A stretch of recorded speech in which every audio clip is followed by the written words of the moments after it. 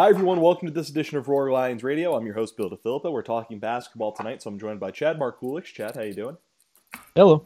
Eric Gibson is here, and Eric is just jazzed up. Eric, how are you doing? I am ready for this. And Dan Smith is currently flying to Orlando, Florida right now. So we decided that we were going to get out and get some people to replace him on this episode of the podcast. First up, owner of PennStateHoops.com and chief apologist for the Penn State basketball program, Tim Vital. Tim, how you doing? I'm doing great. How are you? Not too bad. And we also went out and got someone else who lives in the Greater State College area, former boss over at Slam Magazine, and someone who also, like all of us, willingly watches Penn State basketball, Ryan Jones. Ryan, what's going on, brother? Not a whole lot. What's going on, fellas? Not much. So we weren't going to podcast tonight. The plan was, with how long we had gone since our last episode, we were kind of just going to sit back, we were going to chill out, and we were going to wait until after Penn State ends its season against Iowa on Sunday. Then we're going to come back, talk about how the regular season went, look at the Big Ten tournament a little bit. But then last night, Penn State and Ohio State played. Penn State lost 71-70. It wasn't especially fun. And this morning, Eric, full of the wrath of the Lord, decided it would be a good idea for all of us to come together and discuss Penn State basketball. So, Eric, I'm going to kind of roll the ball out here right now and let you talk about why we're here, what has you so upset, and what things you want to discuss on this episode of the pod. So the floor is yours. Oh, excellent. Well, obviously the reason for this, last night's game, Penn State lost to Ohio State on another late last-second shot, last possession, in another tightly contested game, which has kind of pushed a lot of people over the edge, at least people who comment about Penn State basketball on the internet. But, it pushed their record in close games to 1-6, and, basically just 2 or 3 weeks ago, they looked like they would have a great shot at making the NIT, getting the first round bye, and this 4-game losing streak has kind of ended those hopes. So, it's an interesting time for Penn State basketball. Chambers, 6th year, and here we are, and it looks like they're kind of struggling to the finish line here, unable to get over the hump. So we just wanted to just kind of have some general discussions on how this season has gone, the future, the Big Ten, really, and then obviously we will definitely address the concerns and the criticism of Pat Chambers and his job security going forward. Honestly, the game last night for me, I don't know, and we'll hear what these guys have to say, but it was frustrating for me because I really thought Penn State was going to come out and win this game. I thought that the matchup heading into it was going to be favorable. I wasn't terribly surprised about the style of play. Ohio State recruits a lot of AAU guys. Penn State now recruits a lot of AAU guys, and neither Thad Matta or Pat Chambers have terribly structured offenses. So it was kind of more of an AAU-style game that Penn State's freshmen are highly accustomed to from their days on the Nike circuit. So I really like this matchup. And then, as the game went on, the first half came out. They didn't really play good defense. And it looked like they had a focus. I don't know what you guys think about this, but it seemed like Shep Gardner was given the green light from the go. And a lot of that was probably influenced by a Penn Live article the day before written by one David Jones, who has yet to actually attend a press conference this year and wasn't even the one who asked these questions for his article. But he wrote a critical article about their three-point shooting, which anyone who's watched this team knows that is not their strength. And David's point was this team's never going to win until they get three-point shooting. So they came out, and Shep Gardner was definitely given the green light and had some mixed results. But I was frustrated. I really thought the defense was going to come out and really thrive. And unfortunately, they didn't get that effort in the first half. They gave up 40 points, which is kind of insane when you also remember that Ohio State had 11 first-half turnovers. For them to still be able to score 40 points with that is not great defense. So Penn State got down early, came back, came out of the second half, really had a strong opening 5 minutes, regained the lead, got a little bit of comfortable room, with like I can't remember how big their lead was. I want to say it was 9. And it looked like we were going to get the needed win that this team needs for what we were hoping would be potential postseason, that kind of thing. And then it just kind of fell apart there for a variety of reasons. I mean, obviously the first setback was Peyton Banks not being available. He was sick. And as the season kind of has worn down here, the rotations have been getting shorter. So losing one of your 7-man rotation, that's kind of a big deal. And then Josh Reeves got in foul trouble, as Josh Reeves has a tendency to do, considering how aggressive he plays.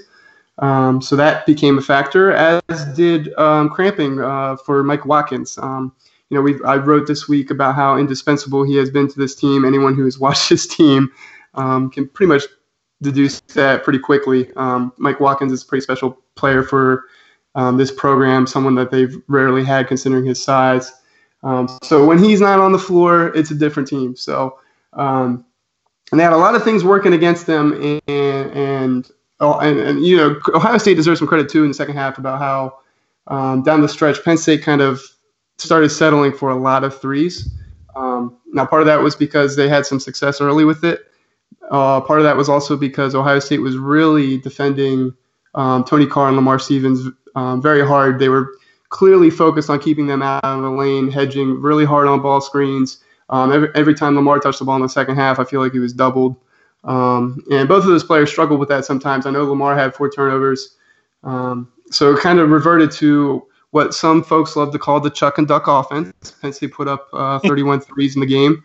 And unfortunately, they didn't shoot well enough. So Penn State went through that lull there. They didn't score a lot of points. They lost the lead.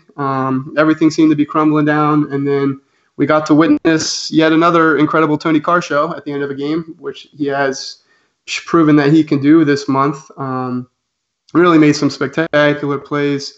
The and one bucket that wasn't an actual and one because the foul wasn't called.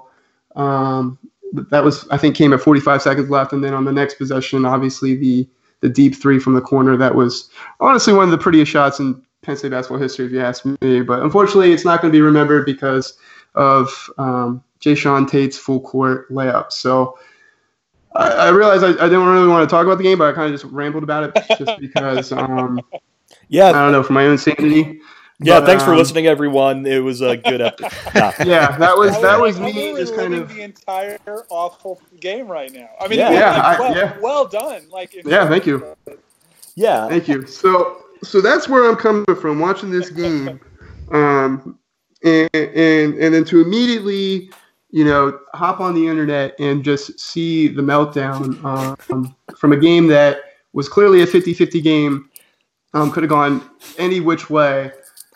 To immediately devolve into what is pretty typical in our society today, especially in sports media, of just the hot takes of this coach needs fired, this guy's terrible, this is just people just letting out their frustrations from watching their unpaid college athletes lose a basketball game.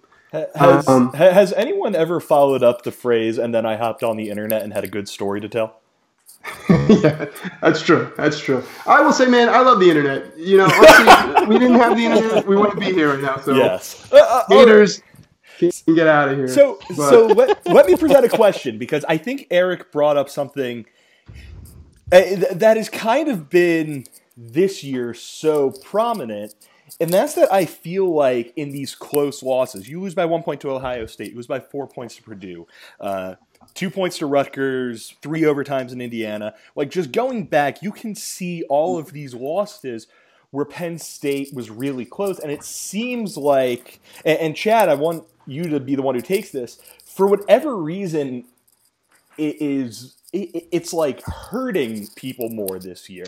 And I think you can make the argument that means that people are starting to care about the program, and people are starting to see, hey, there's talent in this program. But I also think you can say, I mean, that's just bandwagon people trying to hop on early. So I'm interested in your take on this. Like, do you think that this season we've seen this happen more frequently, and do you think that's a good or a bad thing for the program? I mean, the close games, it definitely sucks to have your heart ripped out 6 times in the Big Ten season. It's not fun. It's not ideal. You don't want to experience that kind of loss, especially. But with regard to the fans, the program just needs bandwagon fans because we don't have enough diehards. So it's a good sign that more people care, I think. But with regard to the close losses and how it's perceived, you see kind of the opposite situation with Maryland and how they've been so fortunate in close games, we'll say. And people will bring up the point, well, they win these close games because they're such a good team. But in the same token, you don't, and that's not usually people don't believe that, honestly. It's a stupid thing to say because, if they're a really good team, they'd be winning these games by much more than 1 or 2 points every night. So by the same token, I think it's kind of ridiculous to think that Penn State is a bad team or a worse team because they can't win these close games. Because if they were worse than they are, they'd be losing these games by 10, 15 points instead of 2 or 3 points. So this is a large tangent, but these close games, it's not a sign that. It is a sign that this team is progressing. They're getting better. It's just a matter of, getting to the point where these games aren't close and they're pulling away instead of leaving it to a close game. So I'm glad that you said that. And Tim, I'm going to go to you on this. And one thing that I'm going to try and do on this episode is I want to kind of play the devil's advocate, and I want to present the arguments that are often used against Pat. For reasons why we have to get rid of Pat. We have to go out. We have to get somebody like Larry Brown or whoever the hell we're going to say. So one argument is something that Chad brought up there that I find kind of interesting. And I'll start with Tim, and then we'll go to Ryan, and we'll just kind of let it go around. And that's that for the past 2, 3, 4, however many years, excuse me, Pat keeps saying we're close. And it's been a thing that he keeps saying after these tough losses, and for whatever reason, these tough losses still seem to exist. So if you are someone who believes this, you view this as an excuse. And Tim, why do you think, why should people be more patient when Pat is saying we're close, and he has been saying this for years? I think that the Pat's sort of the take he has on a lot of this kind of is related to a lot of other things. And he thinks we're close, but I think he tries to be a positive guy. I've actually kind of admired that about him through the course of his career. Because certainly, the teams prior to this one, if they were close, it's not clear what they were close to. There wasn't a whole lot of talent on those teams. I do think this year he's right, though. They are close, and I think that's one reason why it's so frustrating. Last night, I thought was discouraging. The earlier losses were heartbreaking, but to see Ohio State play the way it did, to be at home and not to be able to take that, that was a tough shot. I don't think anything though that's really going on this season should really speak to the big picture, and I'm hoping. There's a bunch of Penn Live type people and a bunch of people on the various internet sites, but they're not a whole lot of people paying attention. My big concern is the people that are paying attention. I'm hoping that they look a little deeper than sort of the people on the internet. The trends are good. I'm not sure whether Pat is a great game day coach or anything, but he hasn't had any players. One of the things we've talked about with football, people understand football, so we use that as an example. When we started getting more scholarships, all of a sudden Franklin looks like a genius. And there's a lot to be said for what you can do when you've got competitive guys on the floor. And we do, but we're not. It's not like we signed the third best recruiting class in the country. We signed an historically great class for Penn State that basically gets us competitive with the middle of the Big Ten, and not right away. I think these guys have outperformed what the expectation should be. Some of that is probably due to the Big Ten being down. But in terms of coming in and performing, they've outperformed expectations, in my opinion. So the things with Pat, all the little things that people are talking about, don't add up to, in my opinion, what the big picture is, which is he's got guys who can play. Now we're in a sort of a flux here. We've got, it appears there aren't any scholarships available next year. So it's all, there's nothing in the spring, if that's the case. And next year's, the fall class is going to be here pretty fast. The kids sign before they see anybody hit the floor. So I do think there's probably some importance to finishing well, because that's another big class that's coming in. But, the big picture is still good, in my opinion. Yeah. Speaking of recruiting classes or whatever, everyone's favorite darling in the college basketball world, Shaka Smart, actually did sign the top 5 recruiting class. And I don't know if anyone's pulled up Texas this season, but they are 10-19 and 4-12 in the Big 12.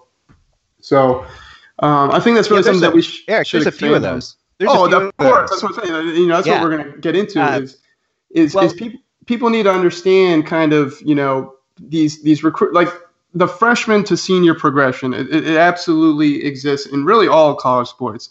Some people who just want these freshmen to show up and immediately be prepared for what is a pretty dramatic lifestyle change from obviously it's a lifestyle change for anybody who's gone to college, but in addition to the intense scrutiny that you get playing Big Ten basketball, and the 40 hours a week you put into basketball, in addition to the 40 hours a week you put into your schoolwork, in addition to everything else that these guys have in their regimented schedules, plus they're flying all over the country, which nowadays a lot of kids actually do that since they play AAU tournaments all over the country, so they're used to the flights, but it's a daily grind. So it's just I don't really know kind of really what people expected out of this season. You said that they outperformed expectations. I would say they've met my expectations. That I really trusted the talent level of these kids that were coming in, and I'm not surprised that they are really head and shoulders above a lot of recruits that this program has ever had. You guys are going to I'll rely on your historical perspectives as far as how many freshmen, in their first seasons have come in and done what Mike Watkins and Tony Carr and Lamar Stevens have done. We're talking about 3 guys with legitimate pro potential, all freshmen, wearing the blue and white. That alone to me just blows my mind. There's no comparison, I don't think. I don't mean to keep jumping in here, but to Chad's point about discouragement, I think one of the other things we're seeing with this season is that Tony and Lamar and Mike have gotten so much better since the beginning of the season, but that's coming kind of into conflict with the freshman wall. So we're seeing these kids getting so much better, yet I thought last night in the first half, they didn't come out flat. I just don't think they have as much in the tank anymore. So you watch that, you see the skill level and their confidence growing, but then they're leaving the free throw short, that sort of thing. And it's tough for these kids, and that speaks to that grind you're talking about. And right now they're not getting a lot of help. Shep Garner had a good game last night, but he and Peyton Banks and Josh Reeves too have been so inconsistent and just shooting every area of the game. Peyton Banks is not a good rebounder at this stage of his career. He's playing the 3 and the 4. Shep Garner is 35% from 3. We thought he'd be a much better shooter moving off the ball with Tony Carr. And Reeves is still finding his way on offense and still working through some fouling issues every game. So, I think we all expected, these freshmen to get a lot more support. So with them, being what they are right now, I think it's pretty impressive and pretty encouraging to see that they're this good right away with this little help, Yeah. Well, I don't want to kill the upperclassmen too much. I know what you're saying, and they definitely have had inconsistencies as well, which you don't want to see out of your upperclassmen versus your true freshman going through through its first season. But that's really kind of been a struggle, or at least something that was a necessary process. Chambers always says process. This is part of that process, was the transition from the upperclassmen to the freshmen, and the freshmen becoming the leaders. Tony Carr was named captain how long ago? Like 2 or 3 weeks? And ever since he's been named captain, all he's done is proven that we can discuss where he ranks in the Big Ten right now as far as point guards. But I think he's the best freshman point guard, And other than Derek Walton and probably put Nate Mason from Minnesota in there above him right now as far as how they're playing down the stretch. He's right there with those two guys, and those two guys are, the hottest, leading the hottest teams in the league. So, it's been a weird year, because you got these upperclassmen. They're the ones that they've been there before. They know the grind. They want to be the ones that lead. But then you got these freshmen coming behind them that just simply are more talented and can do more on the floor. So that was just something that's always been a struggle. Especially we talk about Shep's down season, if you will. He hasn't really flourished as much as we hoped he could. He didn't take a step forward this year. Switching roles. But, that was just something that was going to be part of this process. And now that we're seeing the freshmen take the reins and be the leaders, I think we'll see the upperclassmen be able to play off of that better. And then we can talk about next year, too, when they maybe fill out the rotation a little bit more in the front court with Pierce coming in and Butrick. But, yeah, I don't know. I just this is – I don't know. Yeah, let's get Ryan in here. I actually want to bring Ryan in here because I want to talk about kind of the single biggest criticism of Pat, and I think Ryan can provide some historical context to this because he's been a fan of the program for a while, and that is that in his 6 years, they've made one CBI. They've never sniffed the NIT. They've been kind of close to the NIT, but they've sniffed the NIT. Let's be fair. Sir, they never sniffed the NCAA, and they came kind of close to the NIT. Why, after 6 years, should that, along with the fact that his record – I don't think this is updated on Wikipedia because Lord knows Wikipedia is not great for Penn State basketball information. 85 and what it says 85 and 103 and 28 and 74 in conference. I don't know if that's true or not, but it's around there. Why should this be an okay standard for Penn State basketball? Well, oh man, how much time do we have? Last night we did a football podcast that went like an hour and 15 minutes. So that's crazy. Not nearly enough. So there's a couple ways to look at it, right? You talk about the standard, Bill. The standard for Penn State basketball historically is what? We all know it's not very good. And there are a lot of reasons for that, a lot of which are very relevant for this program still today and for Pat and his staff. The lack of a close recruiting base of a lot of high-level talent. The facilities that have gotten much better on a lot of levels, but still most of the time on a game day or game night, it's one of the quieter. And I used to ask NBA guys who played at other Big Ten teams. I would ask them this all the time when I was at Slam. What was the quietest gym you guys played in? And 7 out of 10 would say Bryce Jordan Center. Truly. Because even Northwestern, again, small with no history of success. At least it's a little bandbox. Penn State was generally the place where they had the least amount of, they interacted with the least intimidating crowds, let's say. So there's that. There's the fact, of course, the football school thing, which is not to say you can't be good at basketball at a football school. It just means that fewer people care, including fewer people who would really kind of put the sort of pressure on that would force you to maybe do more, let's say. So for all those reasons, I've said for years and years and years, Bill, you've heard me say it, to me, Penn State is as tough a major conference job as there is in the country, period, for all those reasons. So, and again, the lack of historical success. Penn State's never consistently been even very good at basketball, let alone great. So for all that, you look at all those factors, then you look at when Pat started, right? What was Pat's first preseason game was the second, if I remember my date right, the second Saturday in November 2011? I believe so. Anyone, right? Yeah, 2011. So that thing drops literally as he's out on the court on a Saturday morning getting out of whoever they were playing, Lock Haven or Slippery Rock or something. And that was the thing that was dropped on his very first season was, in a place where no one has generally cared all that much about basketball. Holy cow, was no one even thinking about basketball at that point. So you had that dropped on him right away, and you'd be crazy to think that didn't affect recruiting just as far as what was in the air and what people were talking about with Penn State generally, and the new coach and trying to come in and get established and to implement his way of doing things. So for all of that now, 6 years in, it'd be nice to think, they would have progressed to some level. Obviously, they had a little bit of success with DJ as far as some memorable wins. You get a guy now who's a third-year NBA guy who he coached, didn't initially recruit, but coached him, and I think got the best out of him, had a lot of success with DJ. Again, they've had some good wins, they've had some good stretches, but never been able to put it together yet.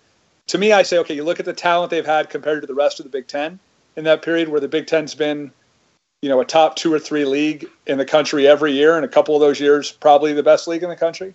When have they had as much talent as, 9, 10, 11 of the 12 teams in the league, right?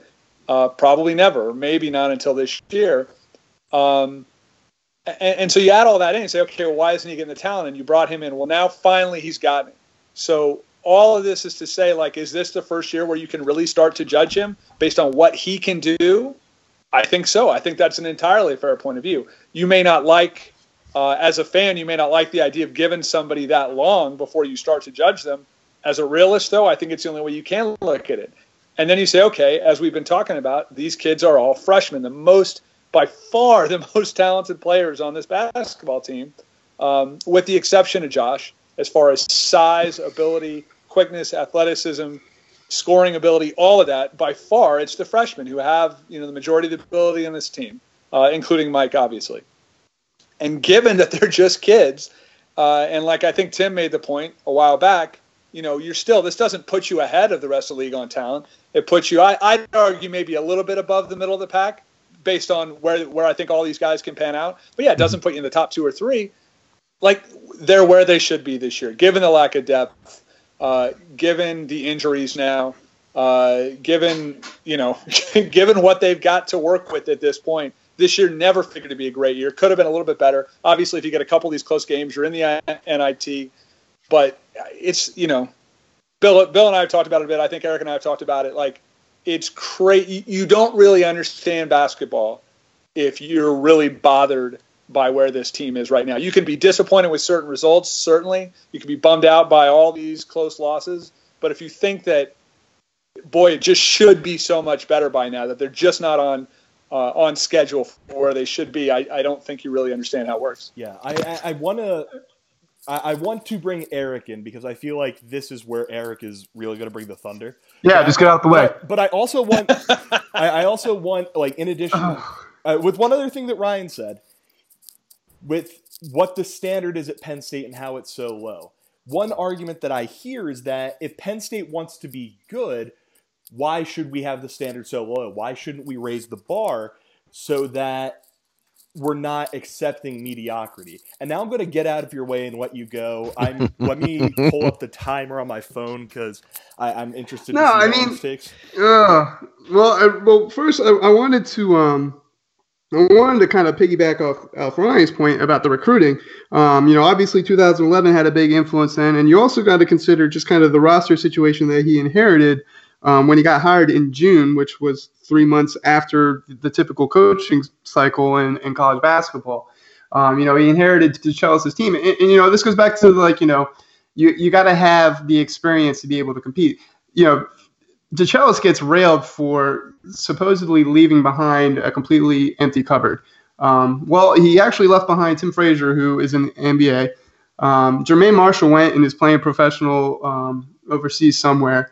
And then he had his recruiting class coming in. And he also had Juwan Staten, who went to ended up, he was going to be a transfer from, I believe, Dayton, and then he ended up at West Virginia and had a brilliant career there when he was at West Virginia. So there was talent in the pipeline. The problem was with DeChellis is that he couldn't recruit consistently enough where he would be able to have consecutive years. So they were definitely going to have a down year before DeChellis decided to go to Navy that season. But, to think that they wouldn't have been able to rebound the following year, and like I said, it was 2012 or 13 or whatever, it's not far-fetched. I mean, there was talent there.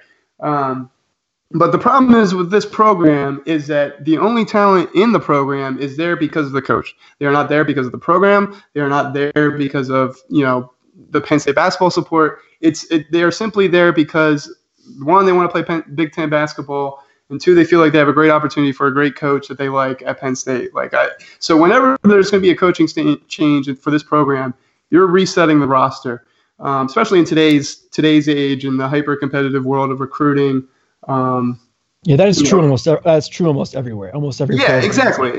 Now, obviously, the more prestigious programs are going to have more talent in the pipeline anyway, and you'll have a chance to re-recruit some of those guys and salvage, a talented roster, and then be able to, your first recruiting class can just come in and supplement that, and you can compete right away. So really for Chambers, if for people who actually paid attention to his recruiting, 2011 it was his first season. Usually most new coaches get that. If they get hired in March or April, they have the spring AAU evaluation period. They have the summer AAU evaluation period. They have their program set up before AAU season, let alone, Chambers in his first month when he was flying all over the country just to make sure he still had a team. So a lot of Chambers didn't get he was already a year behind, basically, just due from the fact that when he was hired, whatever. And then 2011 happened. Following summer, sanctions came out, and we all remember that. That was the summer Silas Red transferred, and Penn State was dominating the ESPN headlines because of the sanctions.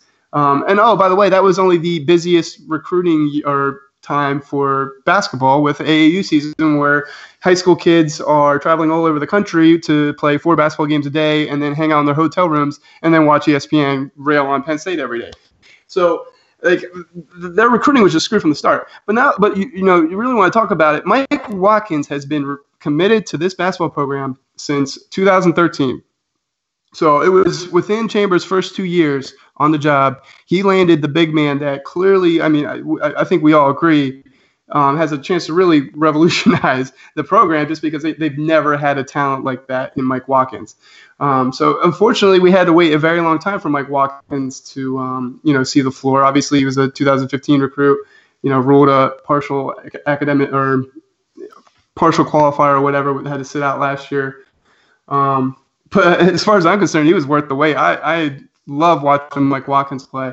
So really, if you've been following the recruiting, you understand why it's been 6 years. Everyone just throws it, it's been 6 years. Oh, it's been 6 years. And it doesn't look good when, he's like he's the longest tenured coach who hasn't made the NCAA tournament at a major job or whatever that stat is. I get that. The very, lackadaisical analysis is 6 years, you got to do something, blah, blah, blah. But you got to take into the context of how things kind of really transpired. So, and that's basically, coaches have jobs that are evaluated by their athletic directors, I feel like on a year-to-year basis. I don't care if you have a 10-year contract, a 5-year contract, a 3-year contract. Today's college basketball, you are evaluated after each season, and you can be terminated after each season. Who knows? Depending on your school, your athletic director, that kind of thing. But for whatever reason, Penn State had zero problems with Pat Chambers' progress each year. Now, granted, it's been very slow. It has been incremental. They haven't reached where they want to go yet. We all can understand that, but I don't know. You just take into the context the way things have transpired. They're right on schedule. This is exactly where they're going to be. Considering the recruits that they got in the 2015 class, the recruits they got in 2016, and here we are.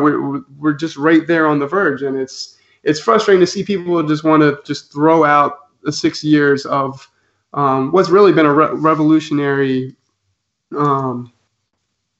I don't know what you want to call it or whatever, but what they did recruiting in Philadelphia, that was something that you guys, we've talked 1,000 times, never happened before. So it's just, people just sit here and just say that they want to, just bring in another coach. He can do the same job, blah, blah, blah, blah, blah. There's going to be repercussions if they were to get rid of Pat Chambers, specifically in the city of Philadelphia. He clearly has a very loyal network of high school coaches, AAU coaches. He's ingrained in that basketball community. And that basketball community is supporting this program. And obviously they're supporting the 6 Philadelphia players that are on the team, as we saw at the Palestra and that kind of thing. So it's like pulling the plug now, I could see Philadelphia viewing that as you don't trust us. You don't like us. You don't, whatever. And that door that has finally been opened after years and years and years could be shut just like that. And then the next coach coming in is going to have to recruit a new roster. And if he can't recruit Philly, then, good luck. I don't know. There's no natural recruiting territory for this program. So, yeah, I don't know. That's what I want to get off my chest. Well, Eric, I mean, I think that's all true. I mean, I think the thing that Ryan said that sticks with me is the tradition piece. In my view, after watching this for like whatever it is, it's 30 years or some terrible number like that. These kids are slotting themselves into the traditional programs. And so, that's the biggest hurdle we have. I mean, it'd be great if we had a nicer arena and all those sorts of things. But I think we're competitive on all those things. Where we're not competitive is if you've got an offer from Duke, UCLA, Kentucky, and Penn State, that you're just not going to go to Penn State. And I think the same is true for coaches. People have brought up now the fact that they're rich at the mid-major level. So there's no like big money incentive to come here. And in fact, it's worse than that, because if this is seen, which I believe it is by the coaching community, as a place where your career goes to die, you're cutting off the chance for big money. So that's not going to happen. I think that's what's people are unrealistic about as well. I think another thing that's going on right now is a simple reaction to these close games. And you can look at every close game and pick apart any number of things that went, quote unquote wrong, and decide that was the coach. And I think that's pretty frequently what happens, not just at Penn State, but everywhere. And I think it's pretty clear that any game that's within one possession, luck is the biggest factor. And so Penn State's 1-5 or 1-6 this year in one possessions. And if that had changed, if that was closer to 50-50, we probably wouldn't be having this conversation. We'd be looking at a first round bye and talking about how we sneak into the NIT. Yeah, I like bringing up like the actual in-game coaching aspect of it. And Chad, I want you to talk about another concern. Teams, to some people, teams are making the same mistakes that they've made since Pat first got here. Isn't that a reflection of his ability to coach a basketball team? Why is that not true? Is it? I don't know. It's a player's game, I don't know if there's anything really that Pat's doing wrong. I mean, you could point to the fact that they don't have, a reliable offense or an offensive system to lean on. But at the same time, like, do you want to put guys like Tony and Lamar and Mike Watkins in a structured offense where they can be less creative? So, the in-game stuff really is secondary to me as far as what Pat is as a coach. First off, there's recruiting. It's just a matter of getting the players in the program. And then it's what they do, during the week in practices where we can't see them. What are they doing? How are they getting better?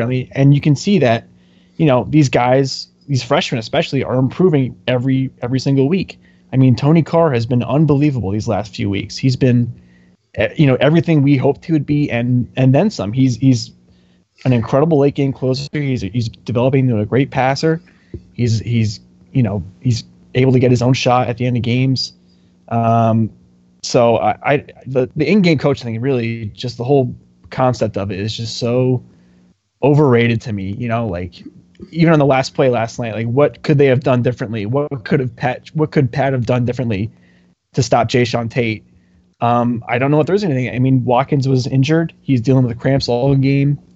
And Tate's a really good player. Like, he's a really tough player to stop. He's a 6'4" power forward with ball skills. So, getting back to your question, I don't know that there's really much that's wrong with his in-game coaching. Well, the problem is there's a million things he could have done differently, and it's all hindsight bias. Mm-hmm. I'll tell you a story. You led off saying I was the chief apologist. I'm going to go back deep into the apologetics. So many, many years ago, decades ago at this point, I had noticed that Jerry Dunn's team 1 year or 2 years had won, a tremendous amount of close games. And I'm not a statistician, but I thought, well, that's interesting. What could say more about a guy's coaching ability than what happens in the final minute? So I was ready to make this claim, and even though I don't know statistics, I thought, well, I better look at this. So I started looking around at what the so-called great coaches had done in these close games, And it was shocking. They were all about 50-50. So Coach K, Dean Smith at the time, all these guys that are, the brilliant minds of college basketball were around 50-50. And I thought, I had this intuition. It's like, hey, maybe it's not coaching skill at that point. Because these guys not only are supposed to be good coaches, they've had the better players. And I think what some of the data analysis has shown is that it's luck in that last minute. And that the theory behind it is, at that point, if you played 40 minutes and you're within one, you're an even team on that night. That whether you have as much talent as the other team or not, on that night, you're playing at an equal level. And so at that point, it's how the ball bounces. And the other thing to do in all these situations is you should put up the in-game threads of the opponents because it's hilarious. The calls that are missed are the exact opposites of the ones that the Penn State fans are seeing missed. And if you just take last night, Ohio State got screwed, for lack of a better word, on the technical. Yeah. And I don't think Tate walked on that play at the end. You didn't? I didn't. I didn't either. So so there's two right there. The other thing. Penn State shot 35% from three. They shot pretty well from two, which has been their biggest problem this year. They shot, under 70% at the foul line. If they shoot their season average, that's 3 more points. And, we're having a different conversation. So, if you go back to what Dave Jones raised the other day, clearly every team could use more 3-point shooters. It's like saying, this is like the Penn Live internet thread. Why don't we have a 6'10" center who can dunk the ball? Well, we finally have someone close, but they don't grow on trees. But the thing to Dave's point that I think that is a good argument is that free throw shooting you can control, so that's something you ought to be trying to be good at. And 3-point shooting is probably next, because even if you're facing a so-called good defensive team against the three, you're going to get open looks at three. And they make a big difference. You can see what's happened to this team. It's the 2-point shooting that's killing them. It'd be nice if we had more consistency from three, but our 2-point shooting is ranked like in the bottom 100. I think 307th nationally. Yeah, and who's the main reason for that? Tony and Lamar. And it's their freshman season, and you compare their freshman shooting percentages to pretty much all of this program's great players, Taylor Battle, Gary Claxton, when Claxton was Big Ten Freshman of the Year. Like, they all shot the same. Like, freshmen don't just come in and catch fire. So, well, and you can see it changing over the course of the year as they get more experience and figure out what's going on. They're getting better. This is something else that Ryan brought up, but the youth here, let's talk about Iowa, because Iowa's actually younger than we are. And Iowa, if you look at the KenPom rankings, they're only ranked 10 slots ahead. So they have a lot better vibe going on because they have a winning record. They had a big upset, I think, at Purdue or at home against Purdue. I forget where the game was. Mm-hmm. But they may be younger by a few tenths of a point, but their go-to guy is a senior who's in the top 15% in offensive efficiency. So they've got these young guys, but they're going to Peter Jock. And that's a huge difference. Our two most important offensive players are Lamar and Tony. Yep. And so we've got these two freshmen who have gotten a ton better, but there was a little bit of a learning curve.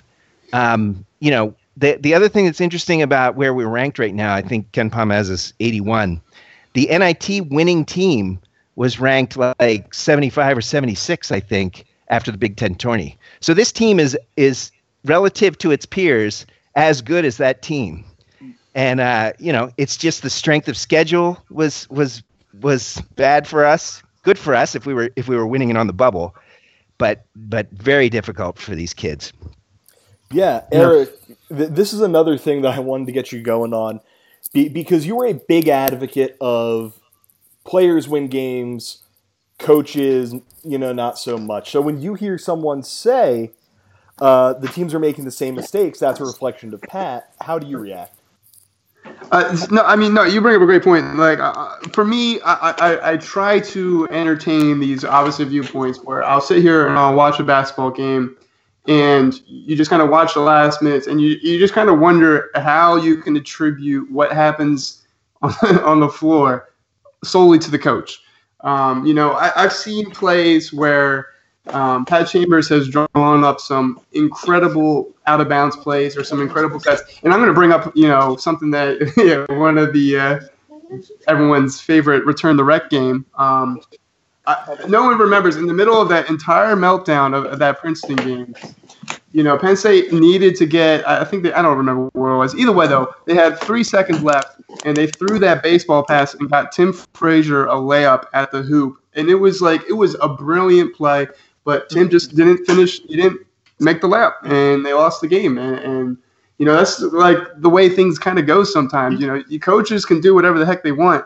The players still have to go out and execute. And half the time, execution is relying on just random things. What if there's a wet spot on the floor? What if you just fumble a pass? What if you it's all stuff that you assume your players could do. You can practice it 1,000 times over, but until you're in game situations, you don't really know what's going to happen. And it's just kind of like, Tim was saying earlier, the end of games kind of can be a coin flip if you've played 60 some possessions and you're at a tie score or it's a 1 point game. I don't know. Tony went down last night on that wet spot, and he saved it. But that could have been it. Yep. And it was clearly there had to be a puddle there. He went down so hard. Yeah. Or what do you think? Or Tony Clark choked because he fell down? I don't. It just doesn't make sense to me. I don't understand those thought processes at all. It blows my mind. And if you want, there are examples of him looking really good as a coach in late game situations too. I mean, there's the 2014 season, the Ohio State game at Ohio State. Obviously, they had DJ Newbill get an isolation against Aaron Kraft where he destroyed him, and then the Indiana game that same year with Tim Frazier. I mean, they had Newbill cut towards the basket and take a defender, the help side defender away from the rim, and Tim Frazier got a one-on-one with Yogi Ferrell, took him to school. He looked brilliant after that. So, it goes both ways. Like, the guy's not a bumbling idiot out there in a game coaching situation. Yeah. It's just a matter of, can these players pull off every time? The answer is just, for everybody, the answer is no. Not every time it doesn't work out. These guys haven't been consistent enough to run up a lead. And that will come, or they're going to be in trouble. Because if you find yourself in these 50-50 games, bad things can happen. And they have not put together, have they put together a consistent game? Hard to remember. Yeah. And so, that's an interesting thing. Now, is that on the coach? I don't know. Yeah, it comes with inexperience. It comes with, how much can you teach these kids, in their first season? I think, just with the year of experience under their belt, and I'm sure, they're going to have a trip this summer to take. They get extra practices. They'll have more time to hopefully install some more reliable offensive sets, stuff like that. And there's such value in having everybody come back for next year. I don't think that can be underestimated. Just how valuable that's going to be for this team to have a year of the same structure and the same, just continuity like that. You don't get that with a lot of programs. And one thing that I always come back to is that we know, compared to the normal human, I like to think that all of us and a lot of the people who follow Penn State basketball know the game pretty well. But Big Ten basketball coaches, they probably forgot more information about the ins and outs of basketball this morning than we have ever known. And I always keep coming back to the fact that Tom Izzo, whenever he gets a chance to compliment Pat, he takes it. In the 2012-2013 season, when Penn State won 10 games, Tom Crean voted Pat the Big Ten Coach of the Year. There are so many examples of these guys who just know more about basketball than all of us. And if you want to take the cynical approach of, they just want the guy they always rag on, they always beat to be there, God bless you. Do that, whatever. But when you see all these people being constant in their praise of Pat Chambers, go back to the Michigan State game last year. Ryan, please come to my place and beat the hell out of me for this. But how many times was Dan Dockich yammering on about how Pat is building something that has the potential to be really, really good here? Bill, I'm on my way to your place right now. I don't blame you. And there's just so much. there's just so much proof of these people saying that this team is good, it has the potential to be good, and they're a nightmare to play because they have a coach who knows what he's doing and knows what it takes to build a program, and just all these things that. And even go ahead, Bill. I'm sorry, man. I don't mean to step on you, but that's a great point. And to take it one step further, like even if all these other coaches weren't saying really nice things about how good of a coach Pat is, look at who gave him like an associate head coaching title, Jay Wright. He seems to know what he's doing, right? I mean, like the dude is vouched for at this point. His peers clearly see he's a guy who knows what he's doing. He prepares his teams. He works hard. He's constantly looking for ways to try to figure it out. He just hasn't had the horses yet. And I think, there's so much evidence that's clearly what all his really good coaching peers believe and see. So, yeah, I think it's a great point. Yeah. And, go ahead. The two, I think there should be two things that people should have to do before they can comment on any Penn State basketball. And I'm going to set this rule up soon. But the first is watch, Eric found this video, and it's a guy talking about the 1 in 4 out offense that Jay Wright runs, and it was fascinating because you're watching this thing and it's like, oh yep, that's our offense, I've seen that before. And then the guy says, like, in the middle of it, and it's okay to stand around, and standing still in some cases is okay. Well, that just goes against everything that every amateur basketball analyst thinks, right? And the other thing is the reliance on the three. And I do, we are still, I think one of the things Pat does is he urges those kids to keep shooting, but that's because the offense demands it. And so we see Isaiah out there last night, God bless him, heaving these 3-pointers, but that's what's required. And so, people are a little upset this year with Peyton and Shep. They seem like they're taking them too fast, what have you. But I think that's just what the thing's designed to do.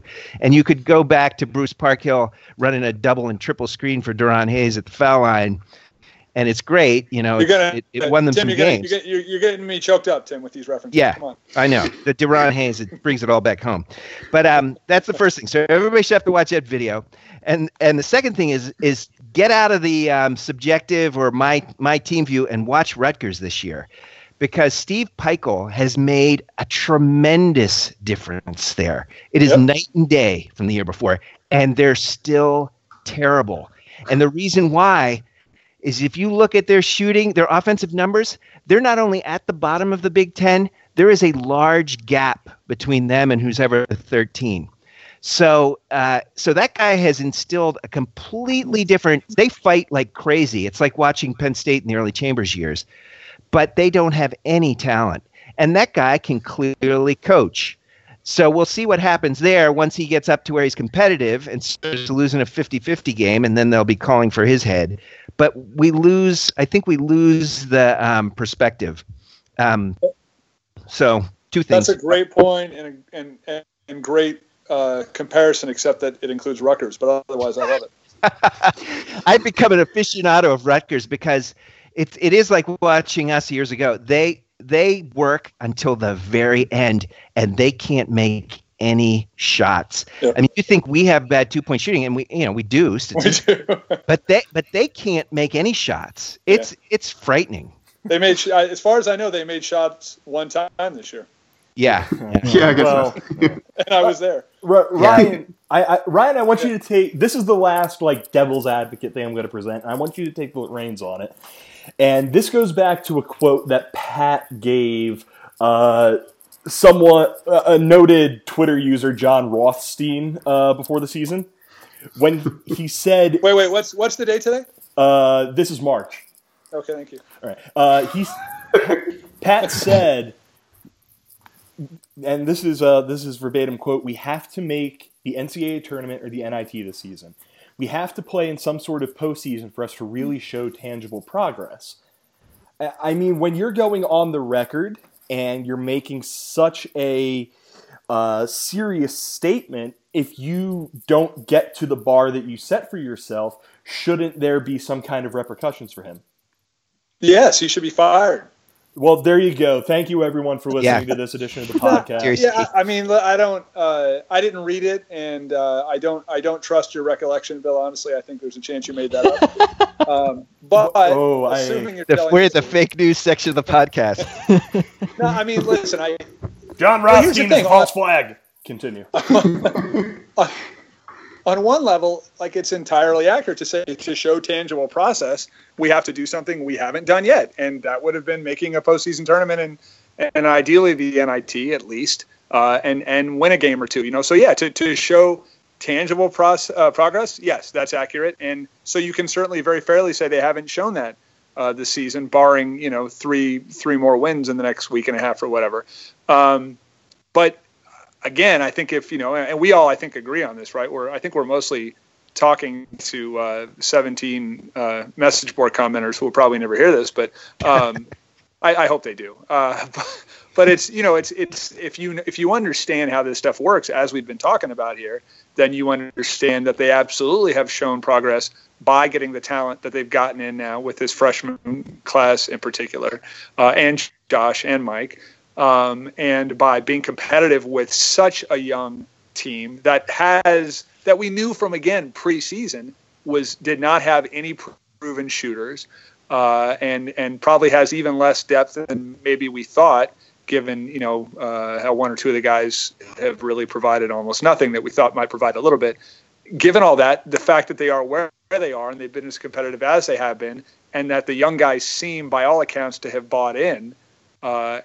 If nothing else, then I think that's progress, but it's not tangible. Hey, look at the steps forward we've taken. What it means is all of us, despite this frustrating moment we're in right now, I think all of us have some relatively high level of optimism that next year is going to be better. And that if the natural progression that you expect to see from a bunch of talented freshmen and redshirt freshmen and sophomores, if the natural progression that you expect from those kind of guys comes, then they should be pretty good next year. Now, again, if next year we're having the same conversation about being a game or 200 or 500 at this point, and hoping for a CBI invite, then yeah, then I think it's time to say, okay, wait a minute. Then now what has happened? But I don't think there's any reasonable take at this point that's the case. Yeah. Which, again, I think we all agree on. Yeah, and if I could just interject for a second. This is like the one argument that I find the most ludicrous, because and I've mentioned this to Eric and Chad earlier, what do you want Pat to say? Do you want him going out there going, listen, there's a chance we're going to suck this year. If we do suck, I would understand if none of you ever want to watch this program again and want me fired. Go cheer for Villanova. Trust me, they just have a lot more success. It just makes sense for you to go do that. No coach is going to do that. Every coach, to some extent, has some expectation of making it to the postseason and wants their fans to think they want to make the postseason too. So when people say, oh, it's crazy that he went out and said we have to make the postseason, like, my immediate thought is, well, yeah, what else do you want him to say? Like, well, it's not so much that he said it, that, what he said, it's that he said it. You don't see a lot of coaches coming out and saying, oh yeah, we should make the tournament this year, we should go Sweet 16, whatever. It's a big deal in the sense that, yeah, he set this goal, he didn't meet it. Do we have to hold him accountable for it? I don't think it's a big deal. Who really cares? As long as Sandy Barber is not holding into that same standard, then what's the big deal? I mean, listen, by that measure, James Franklin has yet to definitively dominate the state, so he's got to be. It's just something that people can hang their desire to get him out of there on. The only thing I think, if he just said we got to cut our arrests down from 10 to 5, and he didn't do that, maybe. But I agree with what you guys are saying. It's like he's setting a high standard. He probably, if he had to do it over again, would use a little bit more coach speak on it, but it's not a thing. Yeah. Well, I think we also need to take into context who Rothstein's actual audience is. Now, he has a huge following, obviously, and we all make fun of him for his obnoxious Twitter personality. Whoa, time out. What do you mean we make fun of John Rothstein? I thought we're all doing this unironically. Let's not minimize Bill's actual brand here. Okay? Listen, man. This podcast is like a Fortune 500 company. It just runs itself. Okay. All right. Well, anyway, Sam Rothstein, God bless him. He's very visible on the Eastern Seaboard. I think he's based out of New York City, so he has a huge Eastern AAU following, and I always kind of took that article kind of as Chambers kind of admitting that side of the argument. Now, I think, if you really kind of want to analyze kind of his relationships with AAU coaches, I think the ones that he has the strongest and the longest relationships with understand why it has taken 6 years. But I think for him, though, for them, I mean, they're always, I'm sure, always looking to make new connections anywhere that they think they can find players to play here. Sorry, I'm getting distracted by this Northwestern game. I was just about to say, man. I want to see this coin flip and see what happens. For those of us who were watching something other than the Northwestern game, what do you mean this coin flip? Like it's 65-65. Oh, I thought, and oh my God. Oh wow. Oh my God, Chris Collins is a genius. Give him an extension. I thought like there was actually No. Oh my God. Did it go in? Yeah, you guys. My cable must be faster than you guys. Fire beeline. I thought someone like actually walked out with a coin and was doing something that involved the coins. So. They need to hire Archie Miller right now. Yeah, we never did get talking about that. Just kind of everybody. Georgetown gets him. Yep. All right. Anyway, so we're talking about Rothstein or whatever, and John Rothstein just tweeted that was March. Oh God. I'm gonna have to mute him this month, but yeah, no, I think the point of that Chambers is really speaking to the AAU community because he's not really able to make new relationships with AAU coaches. Will be like, Penn State, you've been there for 6 years, like what's that about? Because it is abnormal, but for people who follow the process and kind of seen their struggle, I think he was definitely I don't think he wanted to give that quote. I think it was just something that Rothstein got out of him as he addressed the AAU community. So people blow that quote out of proportion all the time. And again, it just goes back to ignoring the context of the bigger picture and how pretty much everyone universally thinks this team will be better next year. And by that, I mean other Big Ten observers, fans of other schools.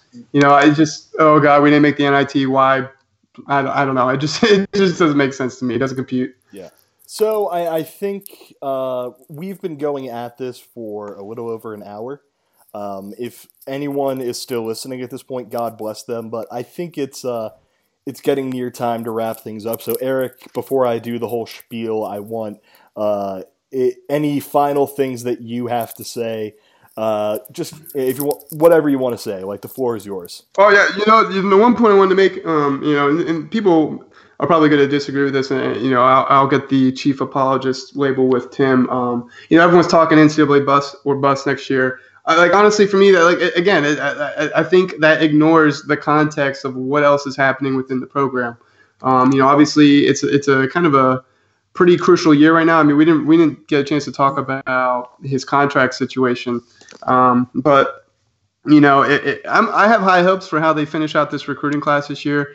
Really think they've put in a great foundation to have another great class. It's the same kind of deal that they did in their 2015 class and 2016 class where they were recruiting those kids since they were sophomores and juniors. They've been doing that with this coming class with some of the prospects that they're after. So I think they're in a great spot.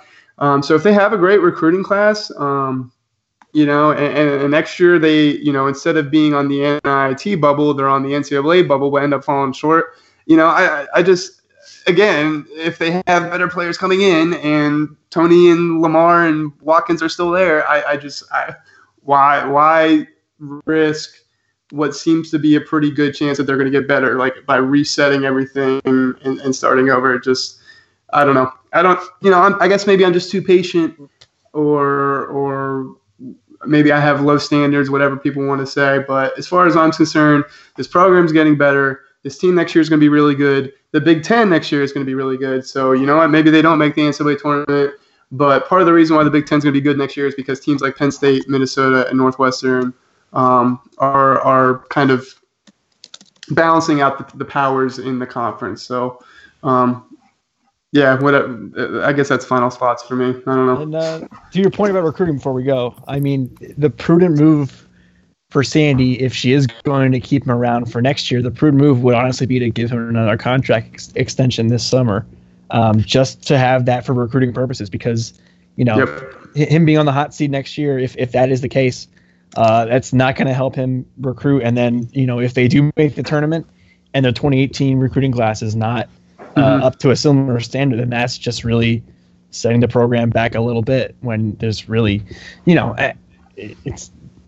they can preempt that little lull if they extend Pat this summer.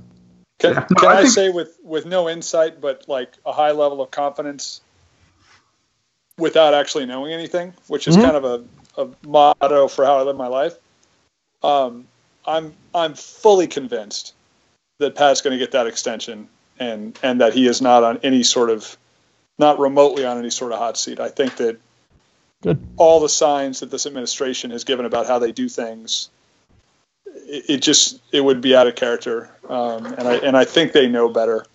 I can't see Pat being at risk. And I think he gets that extension because they understand how things work and they know they need to show that confidence. Yeah. I think it was to piggyback on it. What I think it was Eric was saying a minute ago. How this team, if you could have just kept Mike Watkins on the floor for 3 more minutes a game this season, how many more wins do they maybe have right now? 3 or 4? Yeah. Yep. I mean, literally, just 3 more minutes a game out of him in the league.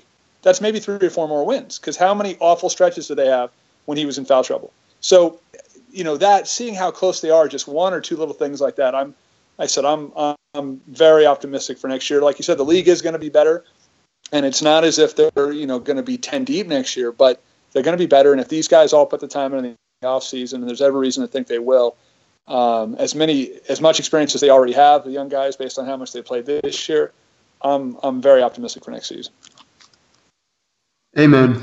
Me too. The fact that Watkins can stay on the floor as long as he does now is just unbelievable. I mean, just all those kids. We should all go back and watch December tape because they've just grown leaps and bounds. Yep. Watkins hasn't fouled out of a game yet this year. It's crazy.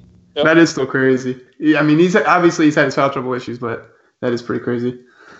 Hey, if we're rolling down, I want to put the piece on the end that gets cut. Eric mentioned at the beginning that Tony Carr's shot's going to go down in history, except for the fact that it didn't win. But Taylor Battle in Tucson, man, that was obviously, and I don't know if you guys read my article today on RLR, but I made that comparison of. Oh, you did.